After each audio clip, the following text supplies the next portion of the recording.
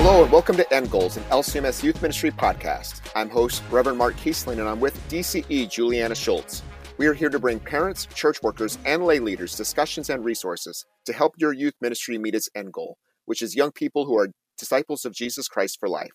Today we kick off our series on research by talking with Ryan Cornutt, Senior Research Analyst at the LCMS, about how to assess, acquire, and use good data to help your youth ministry.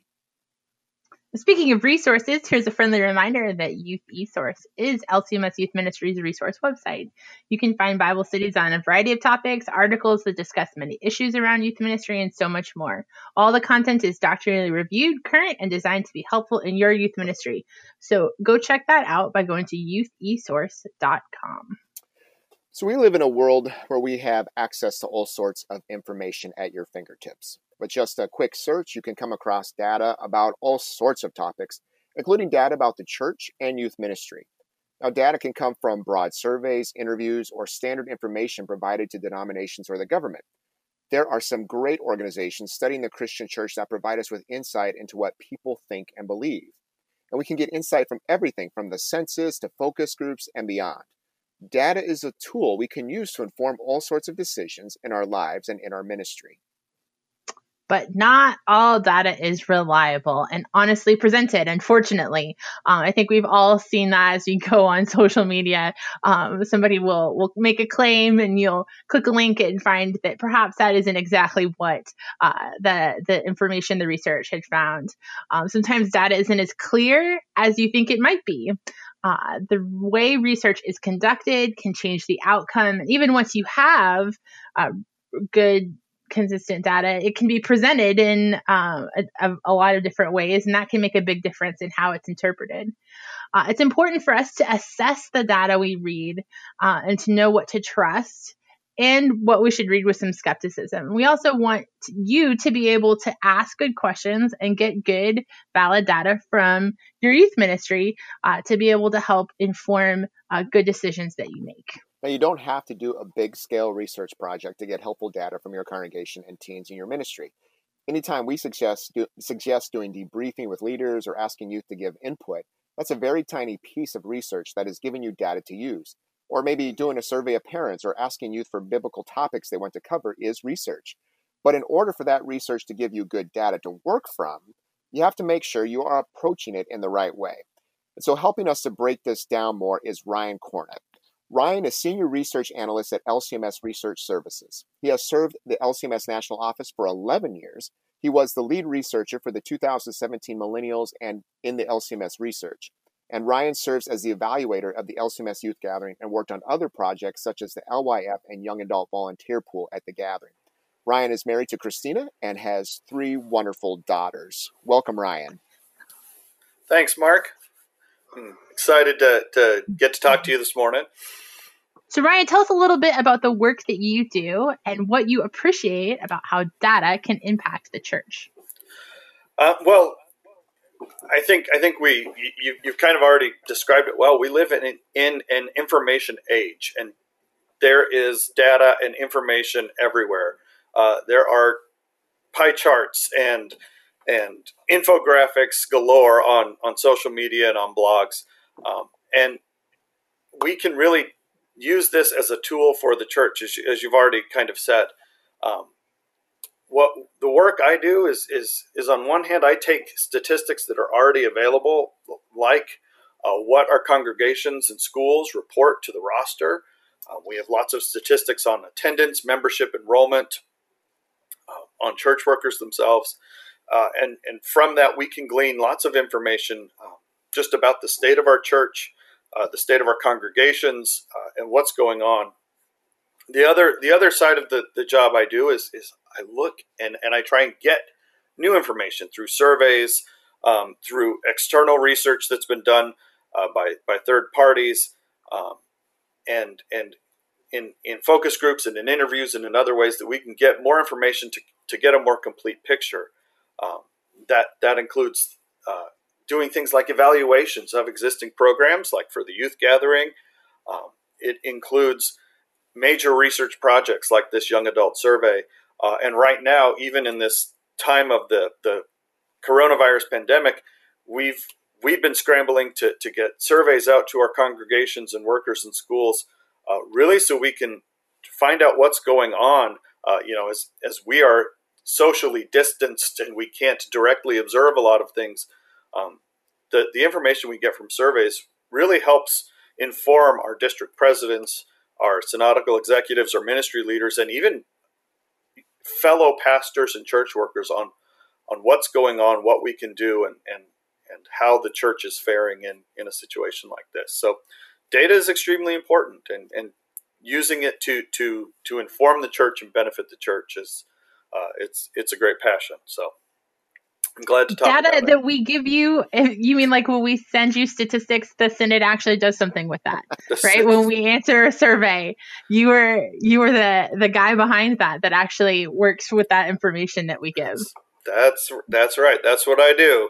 Well, Ryan, I'm always fascinated both by either things you've helped us with or when you talk about some of the things you do more broadly in Synod. Is both, like you said, it's amazing to see the trends that you can see within an organization like the Lutheran Church Missouri Synod. So almost 6,000 congregations, plenty of schools, other pieces. But then also, I always appreciate how, with your experience and the data that gives you, you also get to see some maybe those more micro trends too within the data, whether it's about a district within a specific geographical area. Then you compare it with economic data that's coming out or something like that. And you really do see these trends and these connections that help us ask better questions and evaluate it. So we're very appreciative of the time that you take and that you love to look at that, because it's pretty fascinating, an organization like a church body.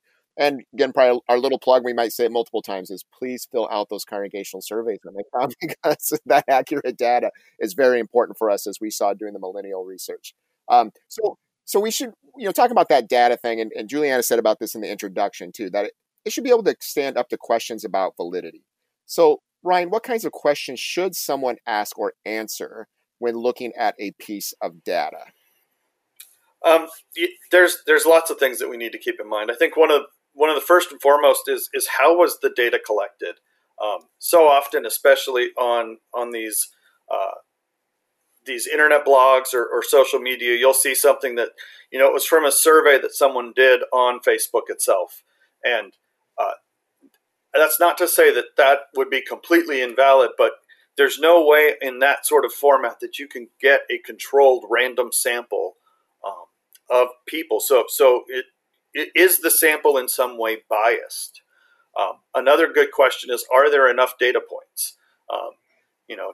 50 responses to a survey does not do well to represent the entire American country, the entire American continents, or even an entire state. So are there enough data points to really make this sample valid? It is, who did the research is another good question to ask. Now, that just because someone works for a particular organization doesn't mean that they're inherently biased. I work for the church. I do research on behalf of the church. But one thing that is appreciated about my role is that I'm allowed to work fairly independently and can report on the results I get without some sort of ulterior motive going on. But a lot of times paid research firms are somewhat biased, and so you just need to pay attention. What message are they trying to send or trying to prove? I think one of the biggest keys, though, is when you're looking at a piece of information on the internet, especially, is try to get as close as possible to the original source. Don't read a third party's interpretation, a clickbait headline that kind of summarizes almost to the point of changing the results of what a study has found. That's what often happens, especially you see it a lot with scientific and medical discoveries, that they'll put some catchy headline and then you read and the actual research qualifies that so heavily that the headline was ultimately misleading. So try to get to the original source and who really put that information out. Yeah, usually, once you've gone 2 or 3 articles deep, the actual information could be pretty heavily skewed from what maybe really solid research would have saying in the original piece. I always wonder, sometimes age of the data makes a difference. Sometimes it doesn't, right? So census data, we only get that so often, so we have to utilize that over a longer period of time. But something like now, if we're looking at data about, say, our concern over the impact of a pandemic from even 6 months or, a year ago, that data might be dramatically different now than it was when it was first taken. Yeah. The timing, the amount of time that's passed. We look at trends, and it seems in our minds that the year 2000 was so recent. Right. At least for some of us. and but when you actually think about it, I mean, that's 2 decades ago now, and so much in the world has changed, and so information and trends that they can change rather quickly. So having fresh data is absolutely important. Well, we even saw that with our research, right? I mean, but when we first started, everyone in their 20s was a millennial, right? And by the time we are finished with the book, we had to qualify that and talk about young adults, not necessarily millennials, because some of the people in our survey were in their 30s now, and some of our Gen Z had sneaked into that 20-something category. And so, even in that short amount of time, you can see how that the descriptors we use even would change. Right. And I think one thing that you helped us with too in some of our research was looking at just things even like the visuals, the graphs, how you lay things out in a presentation too, so that there's consistency. And like when you're comparing data, it's real quick for our eyes to maybe make assumptions looking at graphs and to be able to really look at the details of what the scales are, what the data represents, as well as too, I think we, Julie and I know lifted up in other conversations about we changed some of our presentation on the research just because maybe the questions didn't mix as well. And we could tell from the audience it was causing confusion. So even there's getting the data and then there's the communication of the data too that can bring clarity in terms of what the research told us. And so you make sure you do that in a clear way that's not confusing to those who are going to read it. Yeah. Every chart, every graphic is trying to emphasize something. And sometimes in the way of trying to hone your attention in, they can overemphasize subtle differences that weren't really there. Sometimes that's not done intentionally. Sometimes it is very much done intentionally. You want to try and look and see are the scales is the presentation of the data done to minimize that kind of overemphasizing slight differences. Mm-hmm. So one of the reasons we did our 2017 millennial research was to see if what we found lined up with other research we had seen in the Christian church. We found our responses were very in line with what other organizations found. So how might you point to other organizations that are doing good research on the church and youth ministry? Who are you looking at when you're looking at other research? There are a lot of people in organizations and institutions that are doing good research and looking into the church, studying the church. The Barna Institute is one that most people are familiar with, and they do a good job of looking at a lot of top issues that are going on in churches.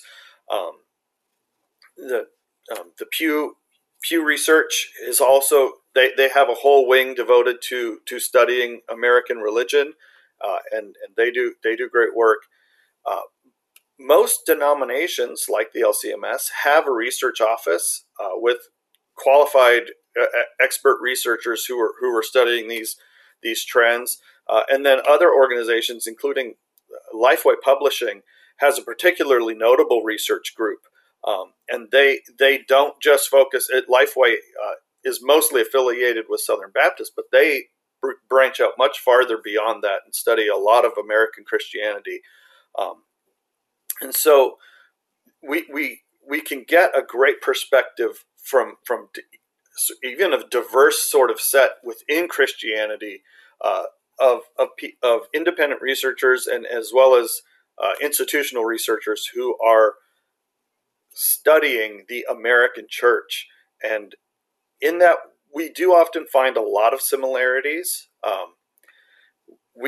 Cultural trends that get into the church are often much bigger than even the basic polity and structure of the church itself, such as our culture today is highly relational and pushes back against structure and impersonal programming.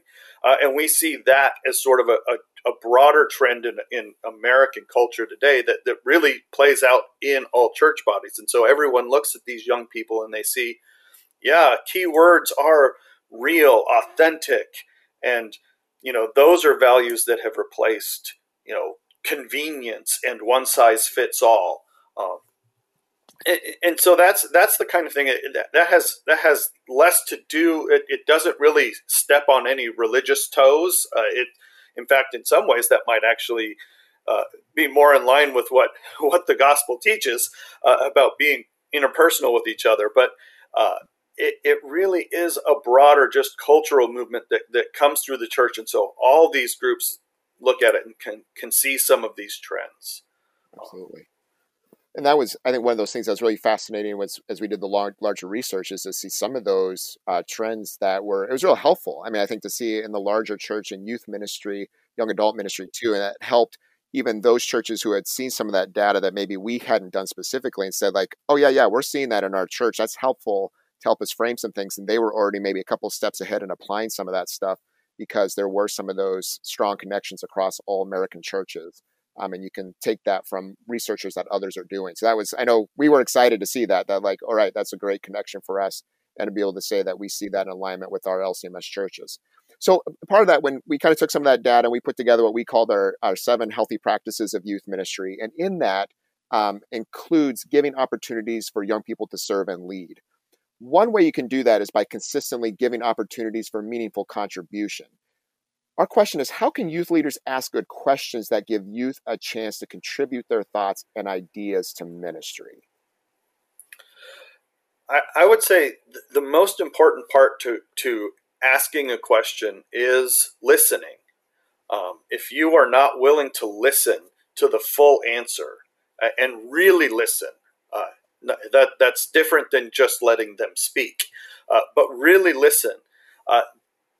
And this takes time, but they will build up trust to know, you heard them out, you respected their response, and hopefully even remembered it later on, what they said. That will build up that trust to help you get real answers.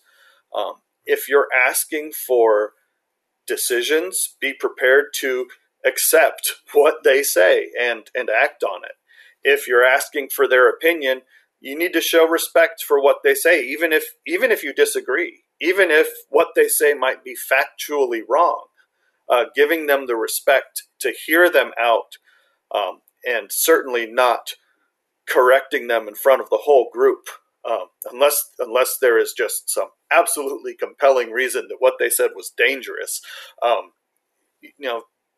Let them speak, let them represent their thoughts.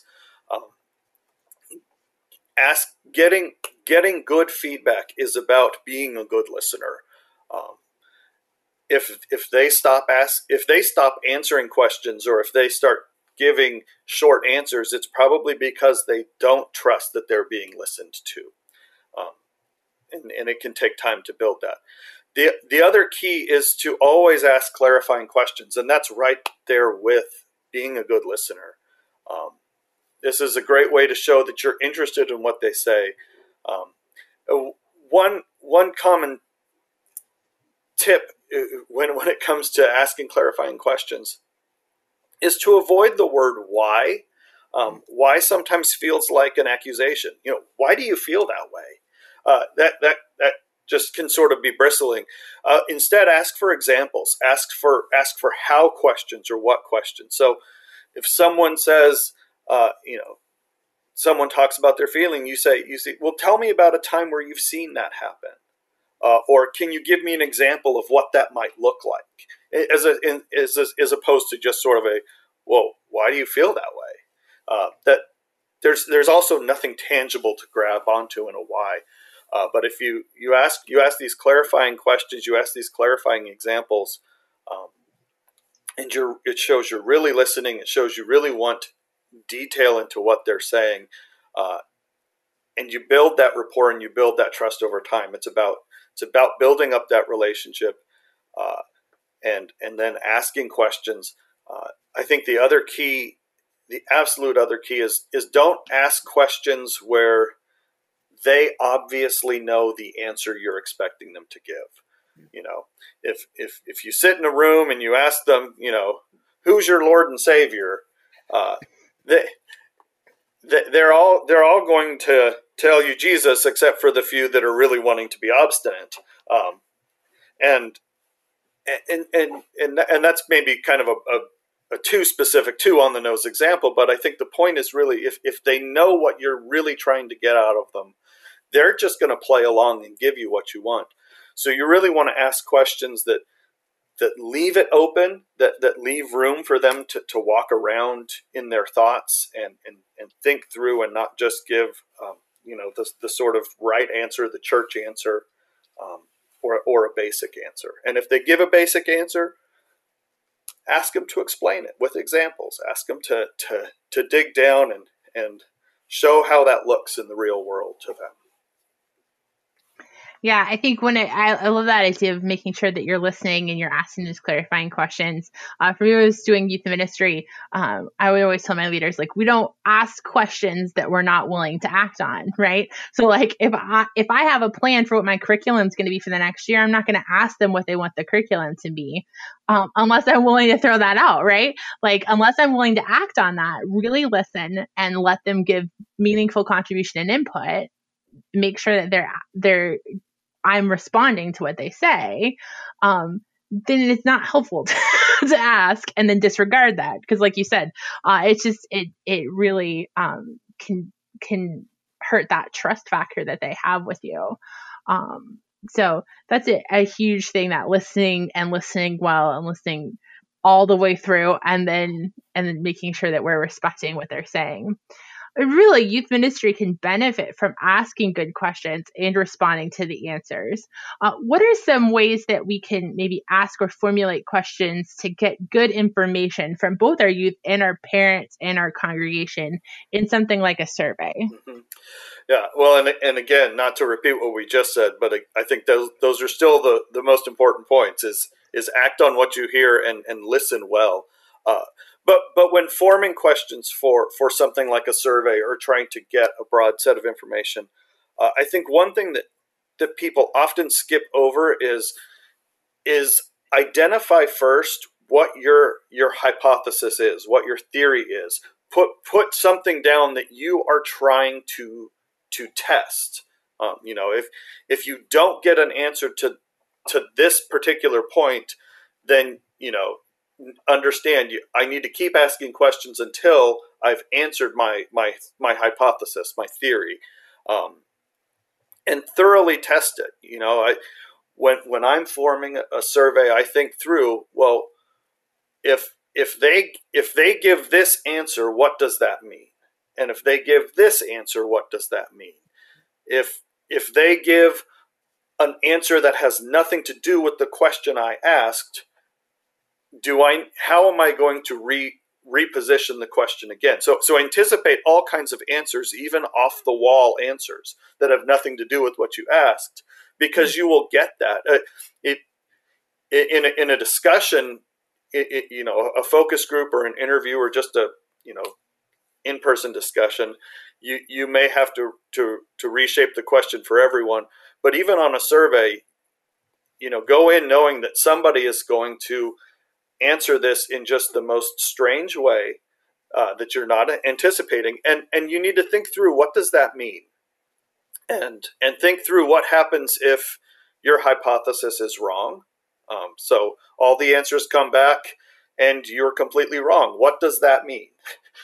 Think through, what does it mean if you're right? Did you ask enough questions that they confirmed what you already thought, but do you now know what you do with that? Also think through, what do you do if there's a perfect 50-50 split on polarized issues? That we've definitely, I think we've seen a lot of polarization in this country lately, the broader culture. And if you were to do a survey on people's attitudes about the pandemic, and you'll see that the country is very divided. a survey isn't going to give you the answer you want. So think through, even, are there questions I need to ask to know what to do beyond just a perfect 50-50 split?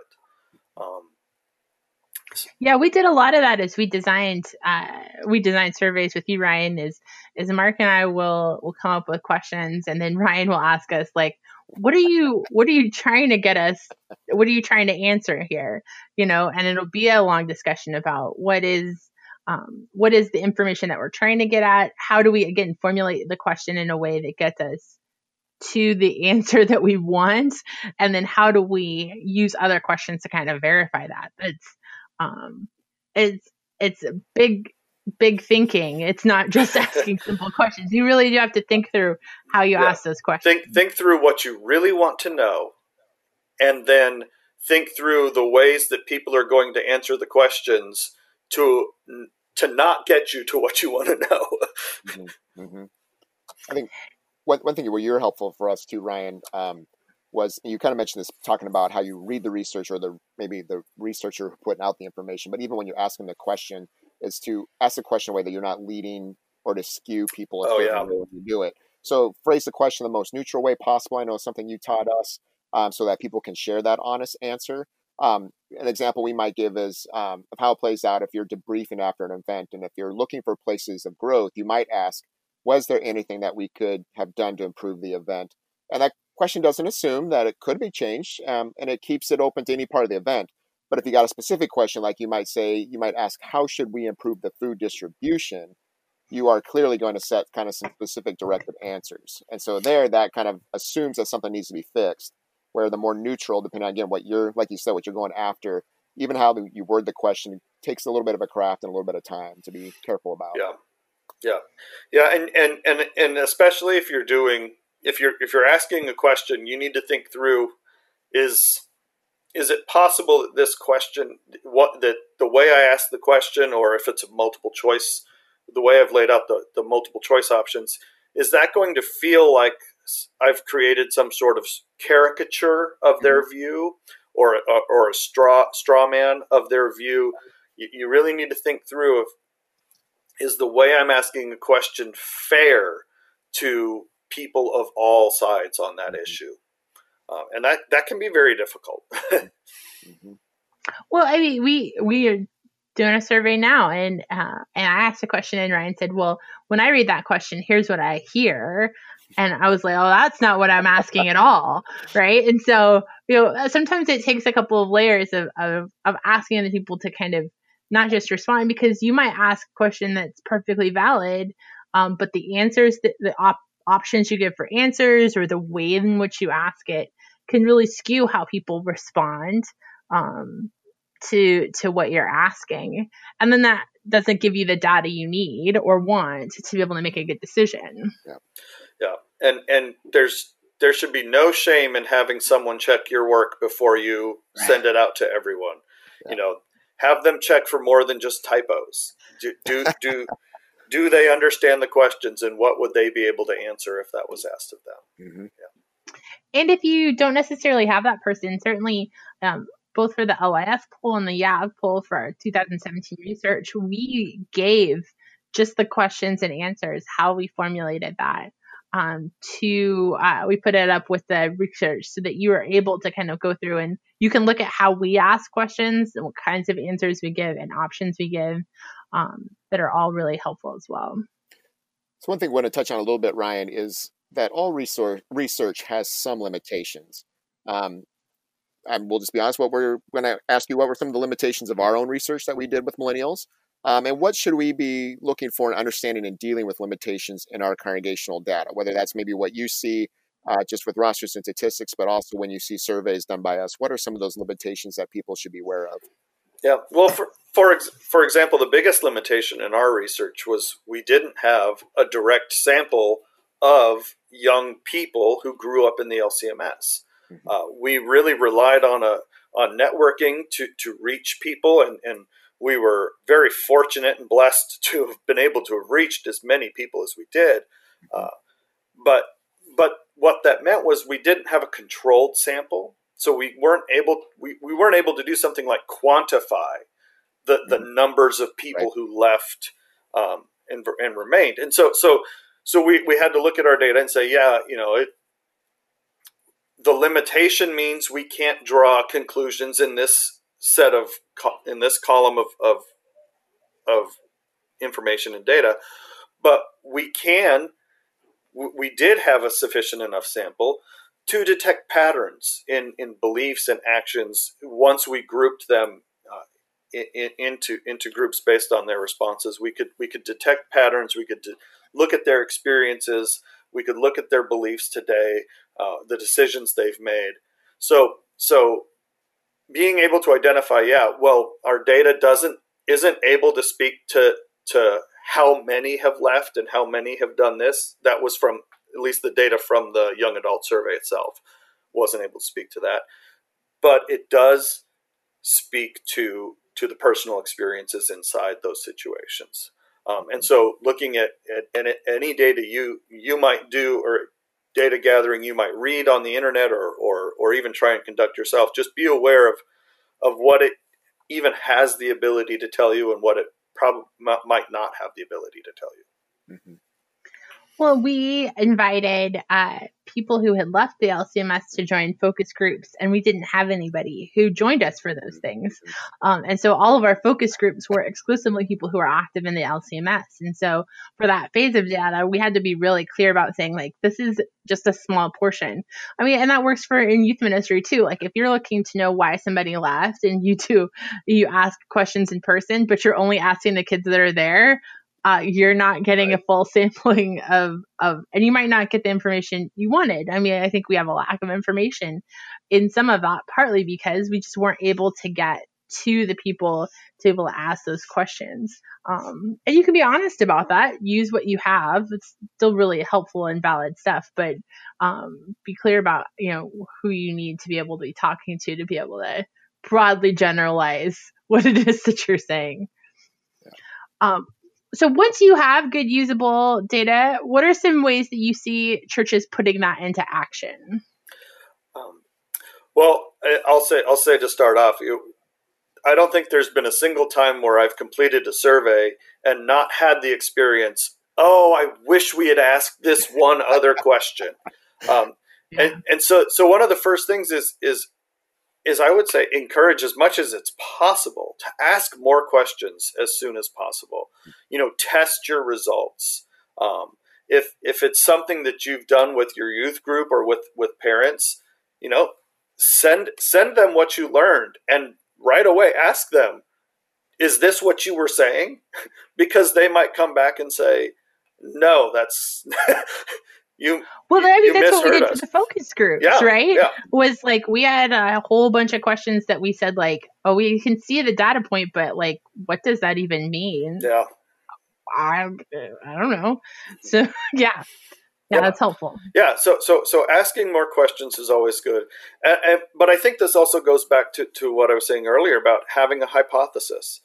If when you form these questions, it should be to test something. So based on whether or not that was true, you should already know, be prepared to know what road you're going to walk if they say A or if they say B. I mean, if it's decision making, that's maybe more obvious. They want this decision and you're prepared for that. But if it's more along the lines of attitudes and opinions, that might mean having to use some discernment. Do you want to work with those attitudes and opinions and get them to enjoy it more? Or does this mean you might need to do some work to try and reshape? Are these opinions that it might be important to apply some pressure to and get them to work with, so that you can disciple and shape them into people with stronger character or traditional values? That it takes some discernment to know which path you're going to walk on these results. But being informed is an important part because it can hone your focus. Now you know where they are, and so now you know where to put your focus.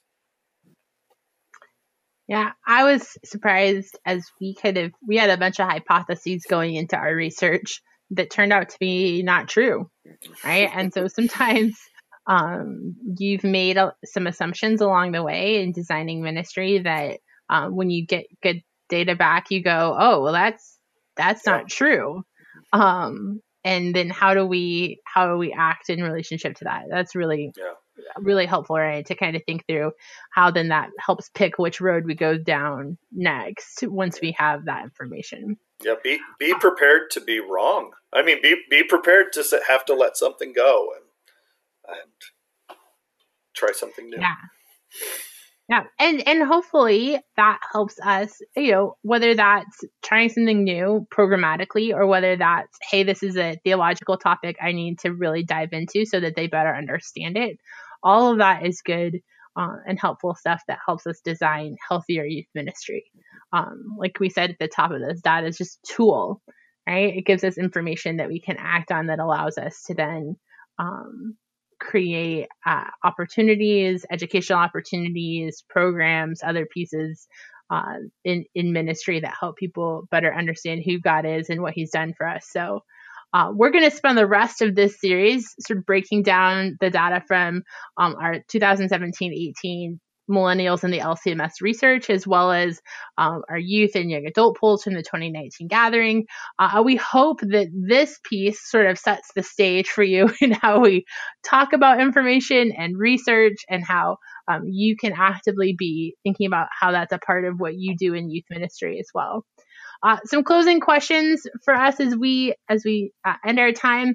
How do you assess the data that comes across your social media and other places in your email? How can you take a better look at what you see before you share it? Another question is, where can you ask good questions of your youth, parents, and congregation to help your ministry meet them where they are at? And finally, how can you move from knowing good data to action? How can you help your volunteer leaders use data to inform action as well? We will continue to keep you in our prayers as we look at good data to guide ministry and to get data from your youth parents and congregation to increase the health of your youth ministry. Good data can give us great insight and help you better raise up lifelong disciples. If you want to read more about our research with millennials, you can get the book we wrote on the research called Relationships Count for free at cph.org, and we will help you find that with a link on the show notes.